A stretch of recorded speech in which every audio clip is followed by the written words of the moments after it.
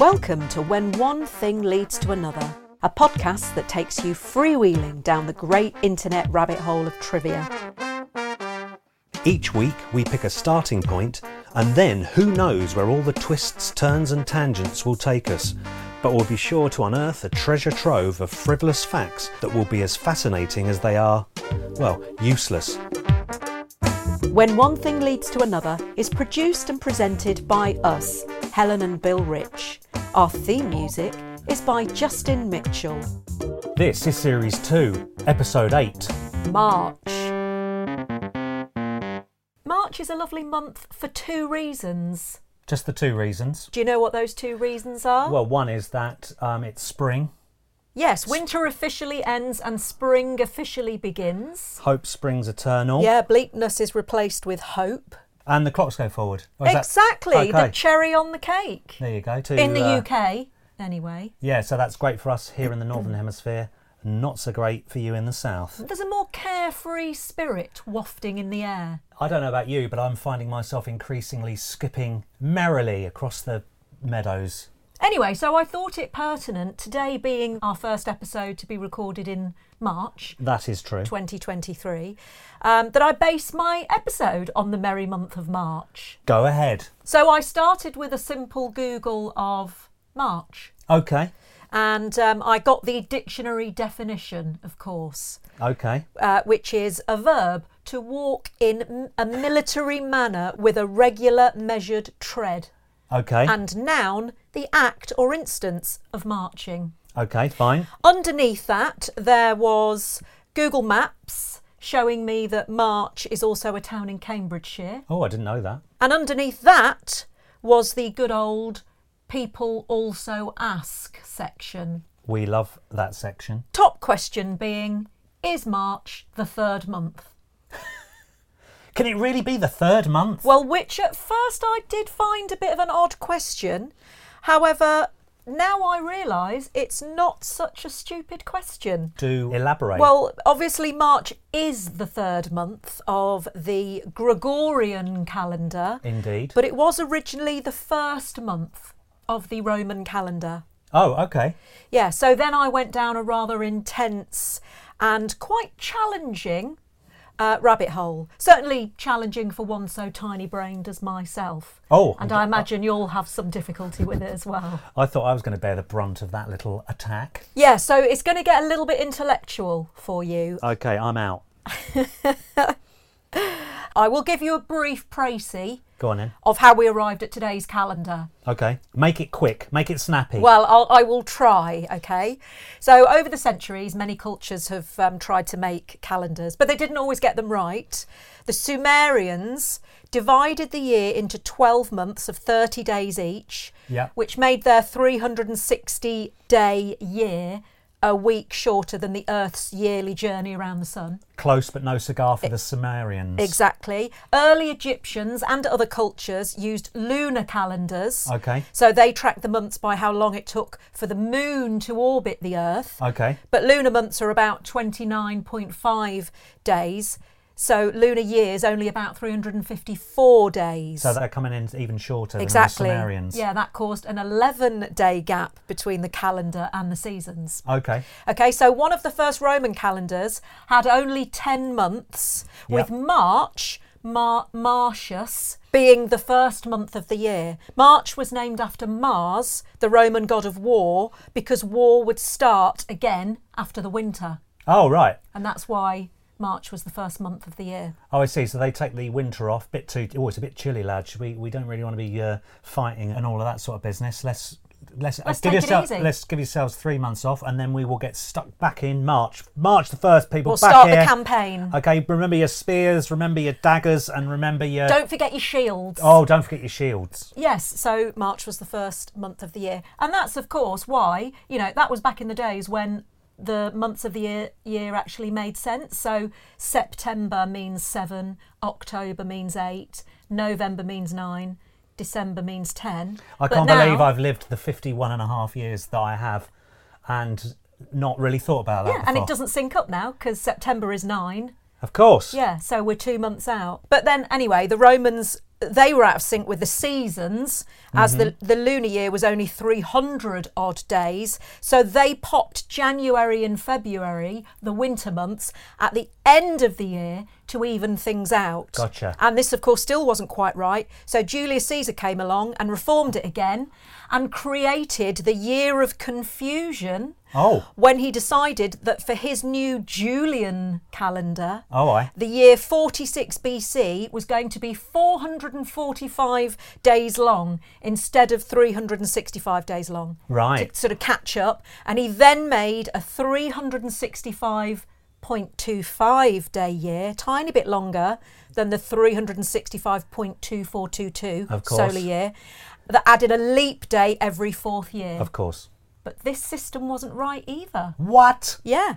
The small difference between 365 and a quarter and 365.2422 made each calendar year about 11 minutes shorter than the seasonal calendar. Right. So the calendar was an entire day short every 128 years. Okay. So by the 16th century, major dates and holidays had drifted by about 10 days. So Pope Gregory the 13th unveiled his own Gregorian calendar in 1582. Yeah. That year, he dropped 10 days from the month of October to sync things back up. And he also developed a new leap year system that used the solar year of 365.2422 days, added one leap day every 4 years, but dropped 3 leap days every 400 years to keep the calendars from drifting, which is what we do. So we don't actually have a leap year every 4 years. I mean, we do in our lifetime,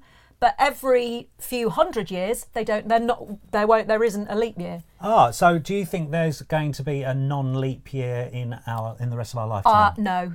Okay, you don't know when the next one is, do you? I think I remember looking and it was something like 2100 or something, I can't remember. Okay. Yeah, but it's not going to be in our lifetime. Alas, we will be long gone. I know. Anyway, the funny thing is, right, Catholic countries such as Spain, Portugal and Italy quickly adopted Pope Gregory's calendar reforms. But in Europe's Protestant countries, they feared that the new calendar was an attempt by the Catholic Church to silence their movement. And it took almost 200 years before England and the colonies switched over. And Turkey didn't change their calendar until 1926. Wow. Yeah. So it sounds confusing anyway, but the system has kept the calendar and the seasons in sync for more than 400 years. So well done, Pope Gregory. Yeah, although the Gregorian calendar isn't perfect, there's still a 30-second drift every year. But even with that, the calendar won't be off for more than a day for another 3,300 years. Oh, I can live with that. Yeah. That's good enough for me. Yeah. So yes. Imagine if Pope Gregory had invoiced for all of his work on the calendar and then he said, there is this... Look, there's just this slight 30-second discrepancy every, 3,300 years? Yeah. Oh, I'm not paying that, mate. So March did used to be the first month of the year, and March is still the first month of the year for at least 1 billion people. Wow, okay. Yeah. Well, Happy New Year! Happy New Year! Right, well, you going on about March... was very interesting. It was, wasn't it? It was, and this spurred me, if you will, to look at Mars. Oh. Not the chocolate bar as such. No, the god of war or the planet? I'm talking about the planet. Oh. The fourth planet from the sun. Yes. It's the second smallest planet in the solar system. Oh, that must be after Mercury, because I'm pretty sure Mercury is the smallest. There's a load of sort of kids about, knee-high to grasshopper who know all this stuff. Yeah. But for us adults, it's very difficult for us to retain it. Now, some of the most notable surface features on Mars... I mean, what's more interesting than surface features of Mars? Nothing. They include, check this out, Olympus Mons. Now, you know what Olympus Mons is? It's a volcano. It is. It's not just a volcano. It's the largest volcano and highest known mountain in the entire solar system. Wow. So remember that, everybody. Olympus Mons. Mars is of particular interest for the study of the origins of life because of its similarity to early Earth. Yeah. Following the confirmation of the past existence of surface liquid water, oh, right. the findings of organic compounds inside sedimentary rocks and of boron on Mars are of interest as they are precursors for prebiotic chemistry. Oh, wow, okay. Yeah. So they're saying potentially there was life at some point on Mars. Such findings, along with previous discoveries that liquid water was clearly present on ancient Mars, further supports the possible early habitability. That is not a word I ever want to repeat if I've had a couple of Guinnesses. Now, by the mid-19th century, Yeah. astronomers knew that Mars had certain other similarities to Earth. Yeah. For example, that the length of a day on Mars was almost the same as a day on Earth. Yeah. They also knew that its axial tilt was similar to Earth's, Right. which meant it experienced seasons just as Earth does. Do you know how long a year is in days on Mars? Yeah, it's almost double, isn't it? Well, yeah, it is. Or, It's 687. Right. Now, I thought this was proper interesting. Okay. There's a thing called the Darien calendar, and it is a proposed system of timekeeping designed to serve the needs of any possible human settlement on Mars. Oh, right. Yeah, it was created by aerospace engineer and political scientist Thomas Gangale Okay. in 1985, and it was named by him after his son Darius. Okay. Which is very nice. In 1998, at the founding convention of the Mars Society, the calendar was presented as one of the 2 calendar options to be considered for the colonisation of Mars. Crazy. Listen, I'm all right here. Yeah, I'm fine. After seeing The Martian, I'm all right. Maybe if all of the tossers could go up to Yeah. Mars, that'd be good, wouldn't Yeah. it? Well, they probably will. 'Cause Yeah. It's all the billionaires. All that the like to go billionaires. up there. Yeah. Listen, you fill your Yeah. boots, billionaires. Yeah, we you can. go. We don't need you. We can live without you. Yeah. Well, speaking of Mars, Yes. I watched The Martian again the other day. That's with him off of the Bourne Identity. Matt Damon. Yeah. Yeah. Is that the one? Spoiler alert! Is that the one where he sort of grows potatoes eventually? He does. Oh yeah.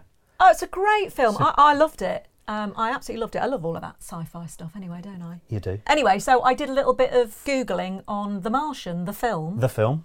It's really interesting, okay? So Andy Weir Okay. wrote the book that the film was based on. Okay. And it's a bit of a rags to riches story, right? Andy Weir's dad was a physicist and mum was an electrical engineer. Okay. And in 2009, Andy Weir started writing a book about an astronaut stranded on Mars, infusing it with extensive research. He wanted it to be as scientifically accurate as possible. Okay. He spent 3 years writing the story, posting a new chapter every few weeks on his website, where readers could catch up on the trials of Mark Watney for free. Okay.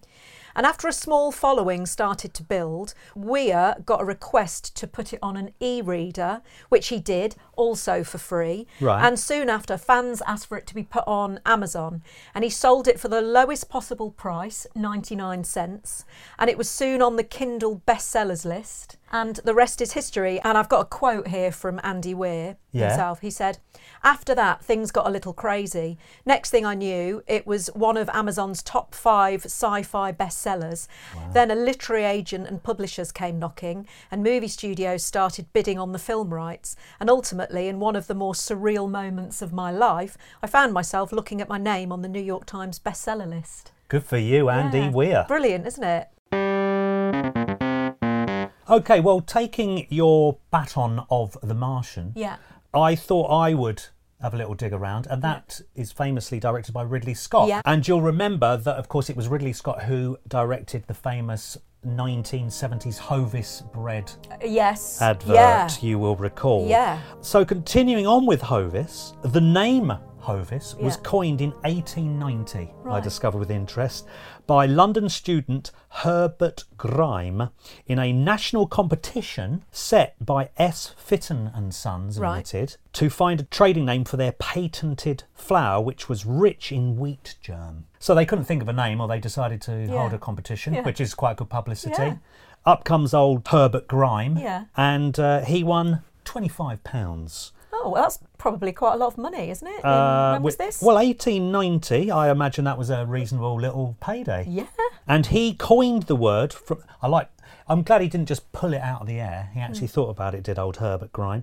The word comes from the Latin phrase hominis vis. Okay, so something to do with man. Oh, very good. Yeah, it's the strength of man. Yeah. And so this then sent me down a rabbit hole of other brand names. Yeah. And I found out that Samsung, in Korean, Chinese. Sam is the number 3. Okay. And Sung means star. 3-star. Tri-star. Tri-star. 3-star. Nice. If that was a review, 3-star, they should, maybe that wouldn't have... Yeah, why they should have called it 5-star. But then the band got it. Band beat them to it. Volvo was founded as a subsidiary of a ball-bearing company, so the name comes from the Latin word for I roll. Oh. Volvo. I roll. And Reebok was named after the grey Reebok, spelled R-H-E-B-O-K, which is a species of antelope native to South Africa. Oh, like a springbok. Exactly. Reebok. In Afrikaans, Yeah. it's called a Reebok. Very good. Thank you. And Pepsi, Yes. the cola, invented in 1893 by drugstore owner Caleb Davis Bradham.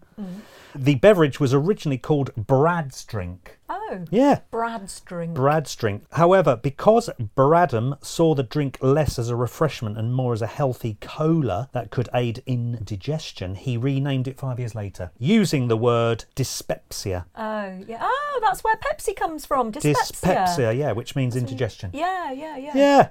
And while I'm still going here on this whole brand name business, Please do. Bisto. It's very close to being an acronym. Oh, okay. Because what does Bisto do? It browns, seasons and thickens in one. Bisto. Okay. Yeah. Lukewarm on that. Well, I'm going to stay with etymology, if you don't mind, because it's one of my favourite subjects. I don't mind.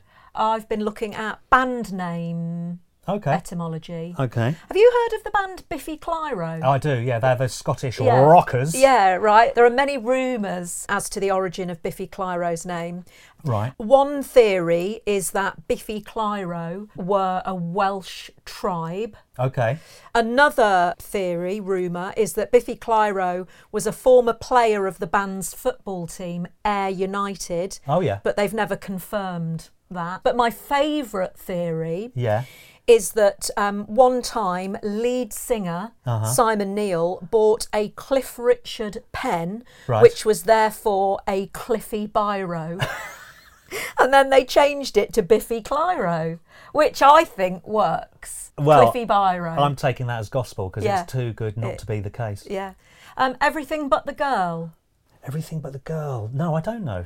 It's from the slogan used by the whole shop Turner's Furniture on Beverley Road, which claimed, for your bedroom needs, we sell everything but the girl. Oh, that's excellent. Isn't it? Yeah, that's good. Spandau Ballet. No, I don't know.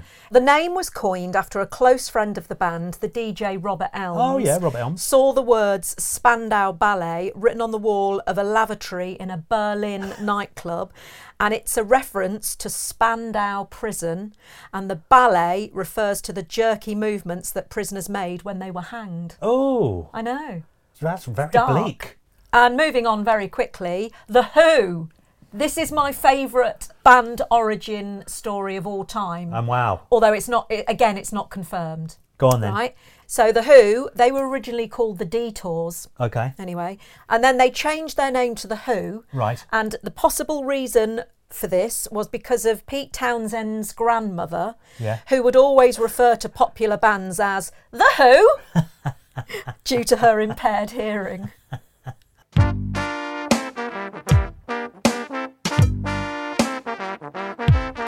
Thank you for listening to When One Thing Leads to Another, a podcast produced and presented by us, Helen and Bill Rich. If you've enjoyed this episode, then please rate and review us on wherever you get your podcasts. And don't forget to subscribe, and that way you'll never miss an episode. We'd also love to hear from you, especially if we've got any of our information wrong, or you have some more fascinating facts about something we've talked about, or you could even suggest a subject for our starting point. Our email address is whenonethingleadstoanother@gmail.com.